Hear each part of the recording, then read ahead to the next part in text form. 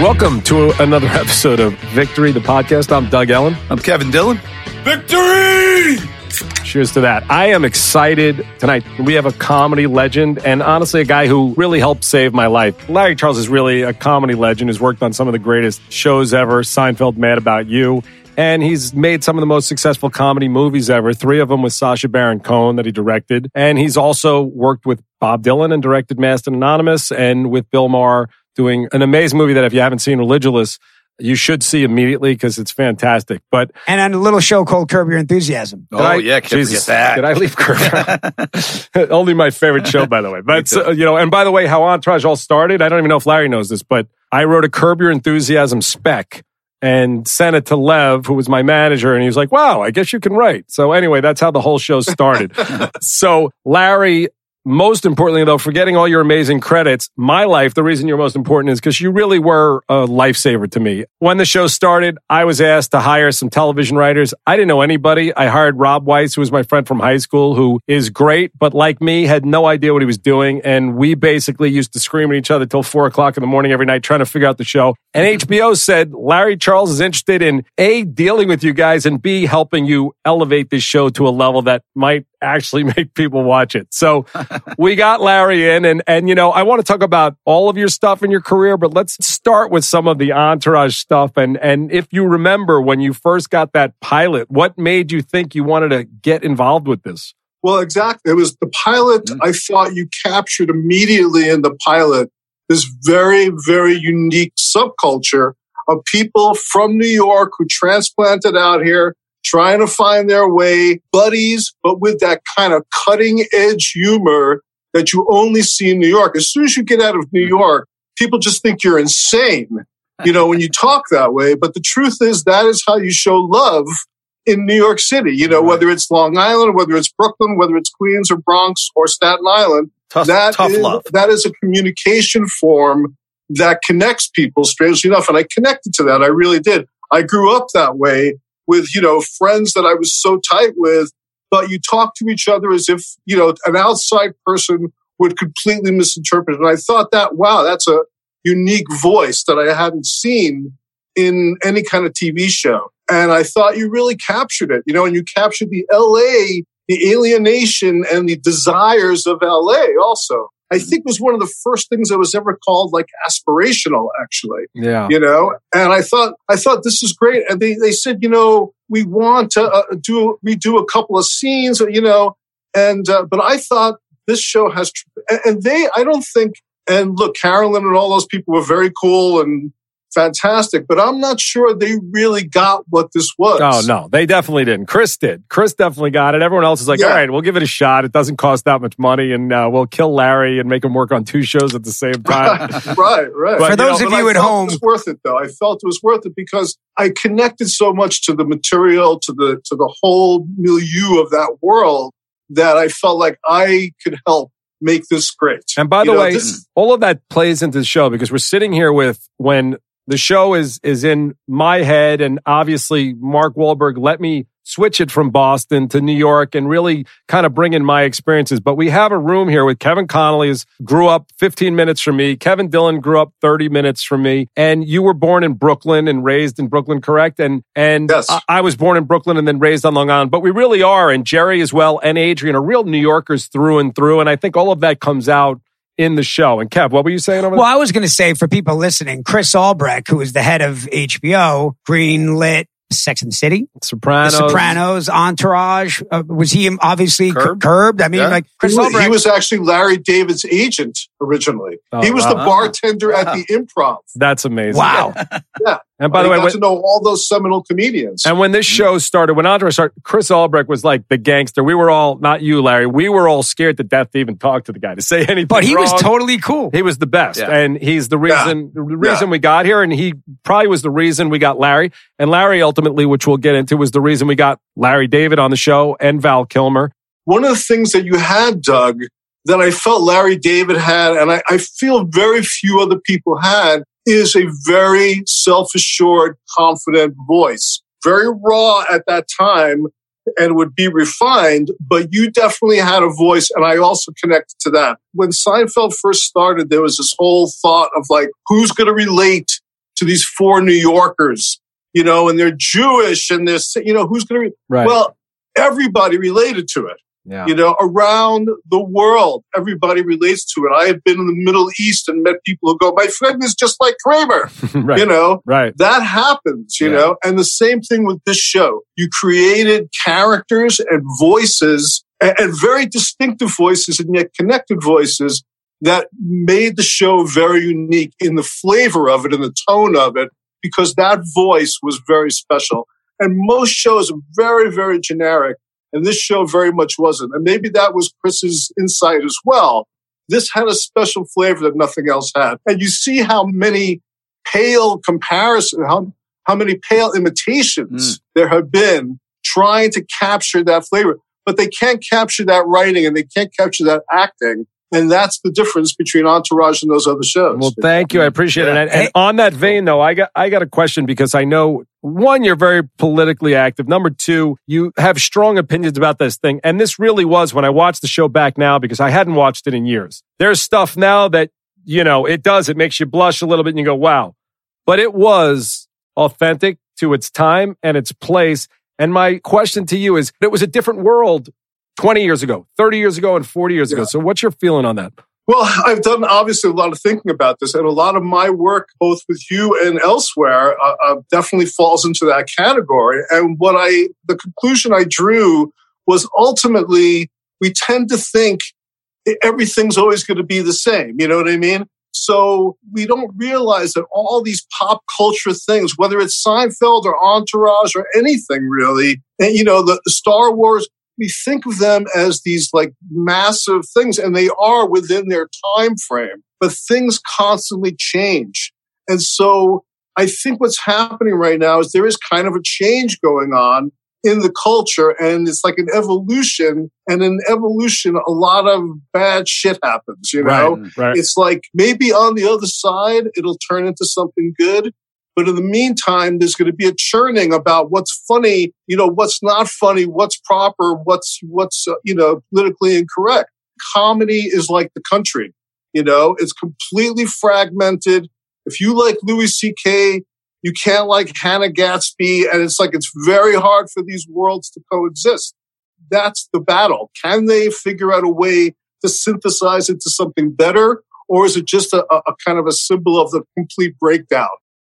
That was an amazing thing when Larry came on the show, because what basically would happen is I would either write something and hand it to Larry or Rob and go, you know what, we're going to collaborate. We're going to do whatever, write whatever you want. And ultimately I have to say what I think, but go where you want. And Larry, who is probably a little darker than me, and I am dark, but you would push things to an envelope. And I think what's interesting about that, and I've heard the Zucker brothers, who made some of the best comedies of all time, that you might look at some stuff now and go, whoa, I don't know if I can take that. But I listened to them talk about how they would push each other. And Larry did. Larry would push us to go to the max. And sometimes you go too far, and sometimes you find comedy gold. And that's the fine line that I think works. And Larry was a guy, you got to understand, I watched a man, he would come in, he would write a script on a cocktail napkin in an hour. And I would go, and if I said, I don't know if I liked it, he'd write another one. And you'd go, this is unbelievable. And I remember the day, Larry, episode 3, which I really think, I love the first 2 episodes looking back now,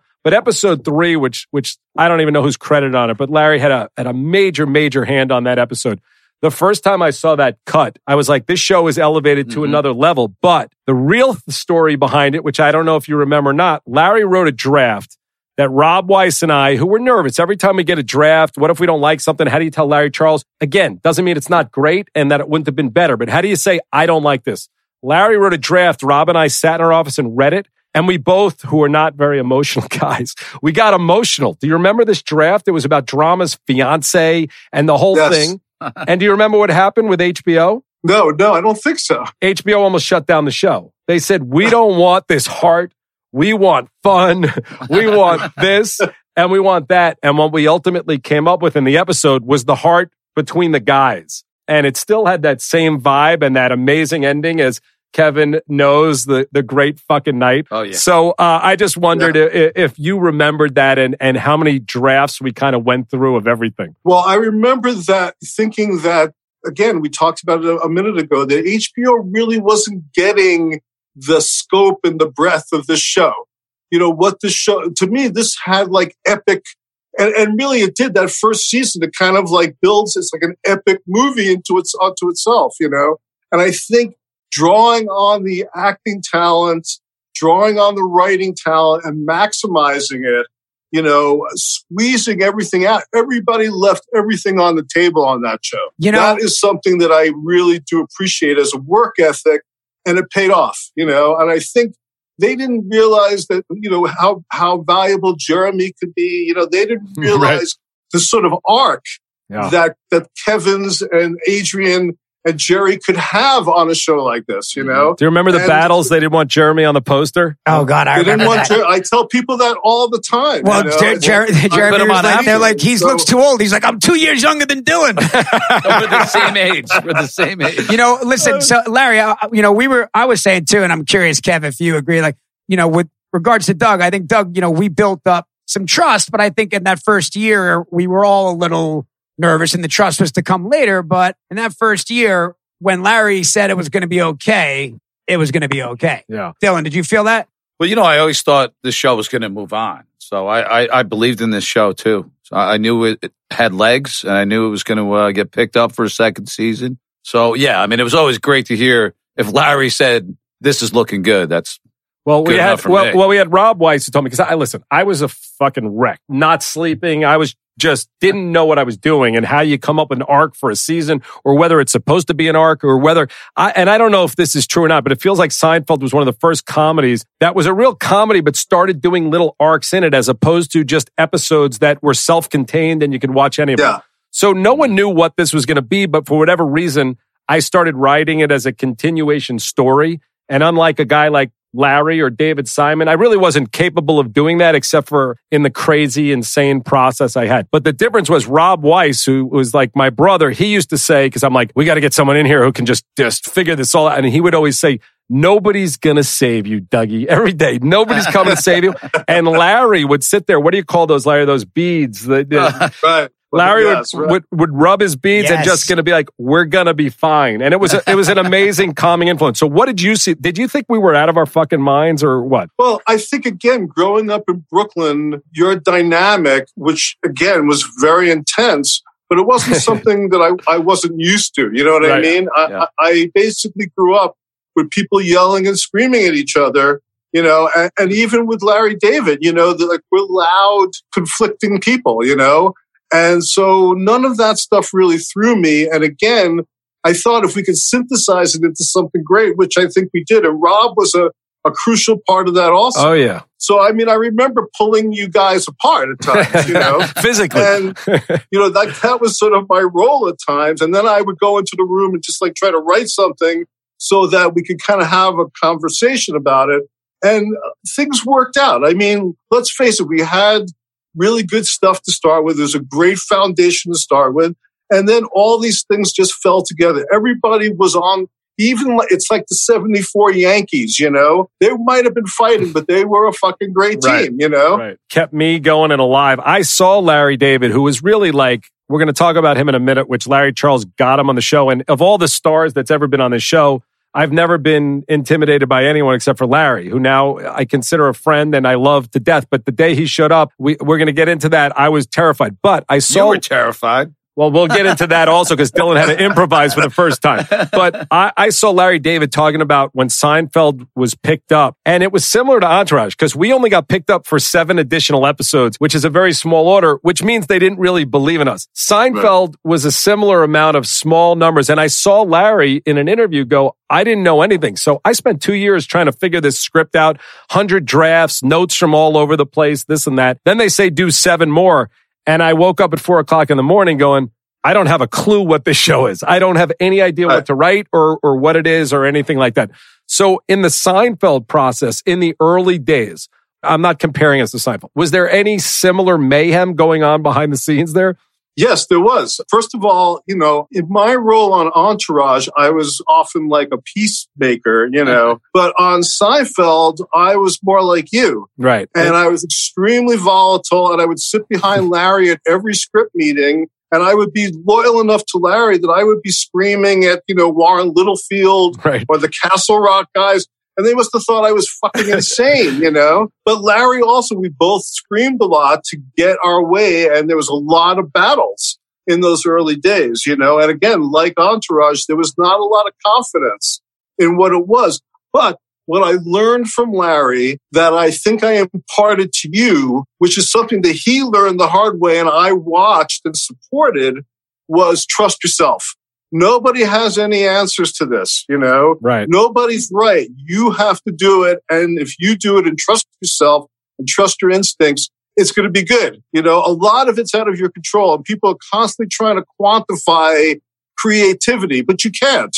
You know, how your brain works can't be quantified, you know? Yeah. So you trusted your instincts about the direction of the show, and that's the show, you know? And if you had listened to all the other voices, again, like Larry also heavily influenced to take other routes than the one that we took, but he resisted. He resisted because he felt like he has to trust himself. What else does he have? And if you fail, at least you fail with your own instincts and not somebody else's. Right. It's really wild to hear that because, by the way, like to think of Larry, who I do, it's weird. I haven't seen you in a long time and I still feel like I know you extremely well, but I have never seen Larry Charles angry or yelling. And all I remember is Rob and I yelling constantly, nonstop. And you know, there was some heat. You're getting some heat from the actors too, a little bit too. Well, we were getting heat from everybody. And listen, at the bottom line is there's a lot of people in Hollywood, as Larry knows, insecurity and fear feeds a lot of things. And when you have a shot, especially at that time, HBO was the biggest game in town. And we had a shot that was, you know, ultimately changed all of our lives. I wanted to capitalize on it and I really didn't know how. So it was just going on instinct and trying to go. Larry brings in, I mean, this is for any writers out there and we're going to get into improvisation. This is a really interesting thing. So I wrote the script for the script and the Sherpa and we have a script and it's done. And I say, because I was always very self-critical, this thing feels light. It just feels like there's not enough happening. So either Rob or Larry says there's a weed drought in LA. I don't remember what. And I say, okay, but this is a done script. I read about it. Okay. So I'm like, how are we going to fit this into a script? And Larry, I swear to God, in like 9 minutes, basically jotted down every spot that we could add what ultimately became the best part of the episode into this script. And then Larry wrote, I think, on a cocktail napkin again, this Val Kilmer speech. Be great to have that cocktail napkin. Oh my God. It'd be great. Because people love that. And Larry might even still be mad at me this day because I still shortened it. My obsession was to make this show the quickest, fastest thing possible. And I don't even think I realized how much people were going to freak over this Val Kilmer speech, which is still in there for a good amount, but there's an original take that was probably 2 minutes longer. And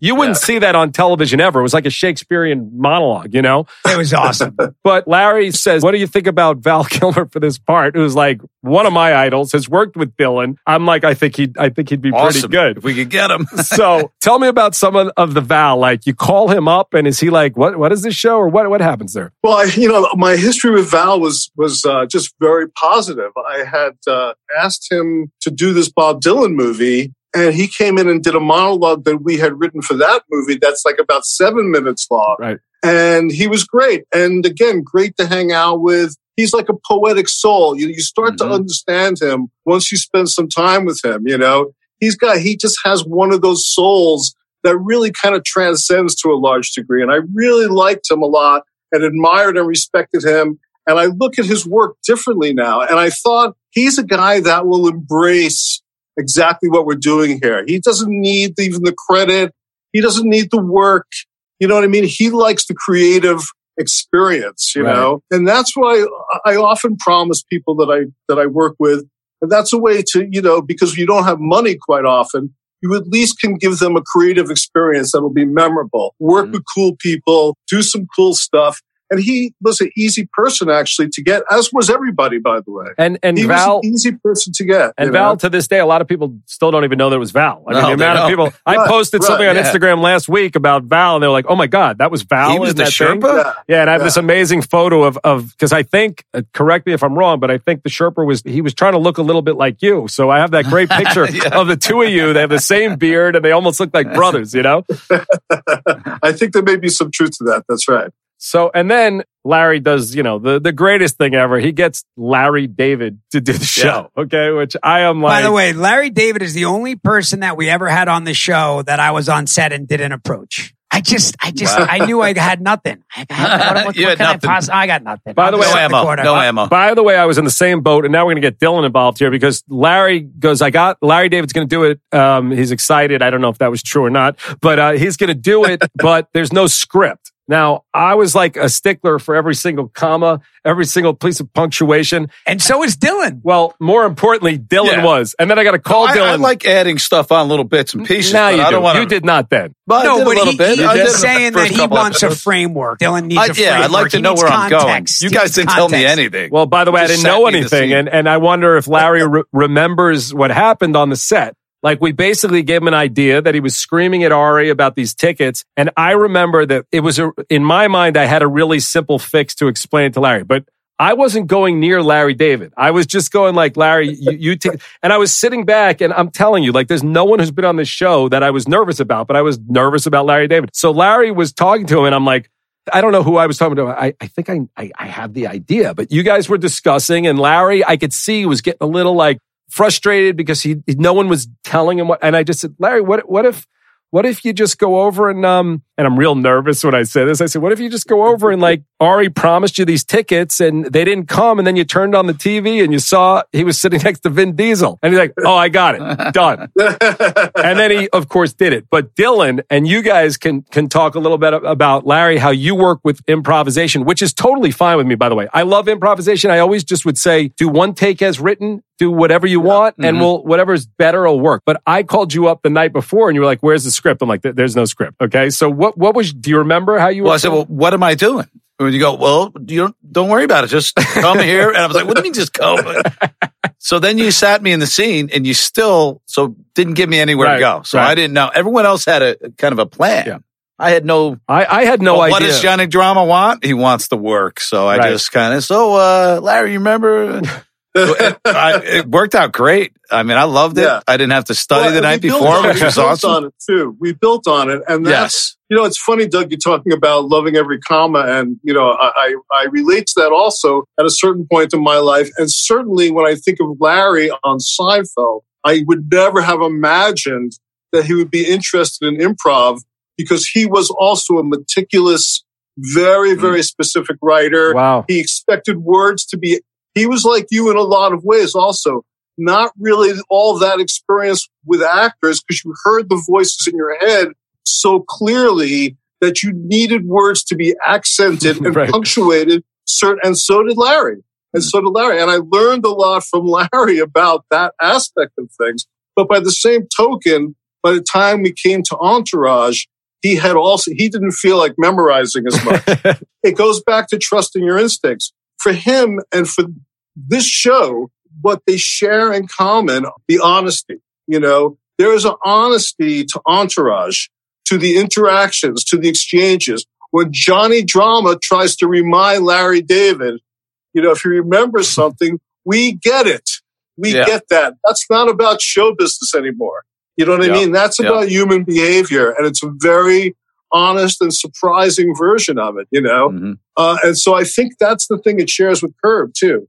The editing becomes a super important part of it also, because you can further structure it in editing if you have enough choices in the shooting, and that's something that Curb really, the first cuts of Curb are like an hour long, and it's about shaping that hour into the show, That was very different with us because we shot a lot of oneers. And fortunately, we had the actors who could deliver it. But when Larry calls you up to do Curb, does he say, we're not going with scripts, we're just going with outlines? Or what does he say? Well, I feel like I know him well enough and I know what he wants, that the outline and everybody around him, I mean, he has kind of a repertory company at this point. Right. So everybody kind of knows what needs to be done, and so the outline is sufficient. People know their roles and they know how to exercise them.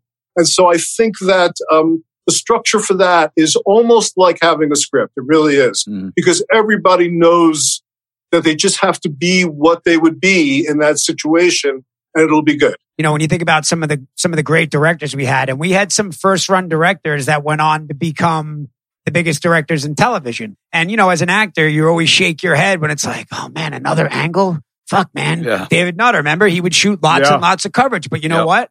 He also had lots of room in the editing room, to Larry's point, for performance and just like tighter, different lenses, different options. And it made it a lot easier in the editing room. That's why he's so good. Larry knows. Because I don't necessarily agree with the David Nutter methodology either. I mean, I like to hit and run too, because I like to keep things fresh. Yeah. Oh yeah, we hated it. Agreed. We hated it, but that's why he's on Game of Thrones. But by the way, I mean, David Masters. David Nutter is, he's a genius and a brilliant shooter, and definitely Game of Thrones, and amazing. I mean, the guy's got like a record of the most picked up pilots ever. My style and my thought, which again, hopefully will evolve if I ever work again. I'm not sure I want to, but we'll see. But I really liked to do things as realistic and natural and possible. And the way to do that was as little coverage as possible, there were plenty of times it fucked me in the editing room. But if you can count on your actors and you do have a good script, you can get there. But it is a bigger challenge.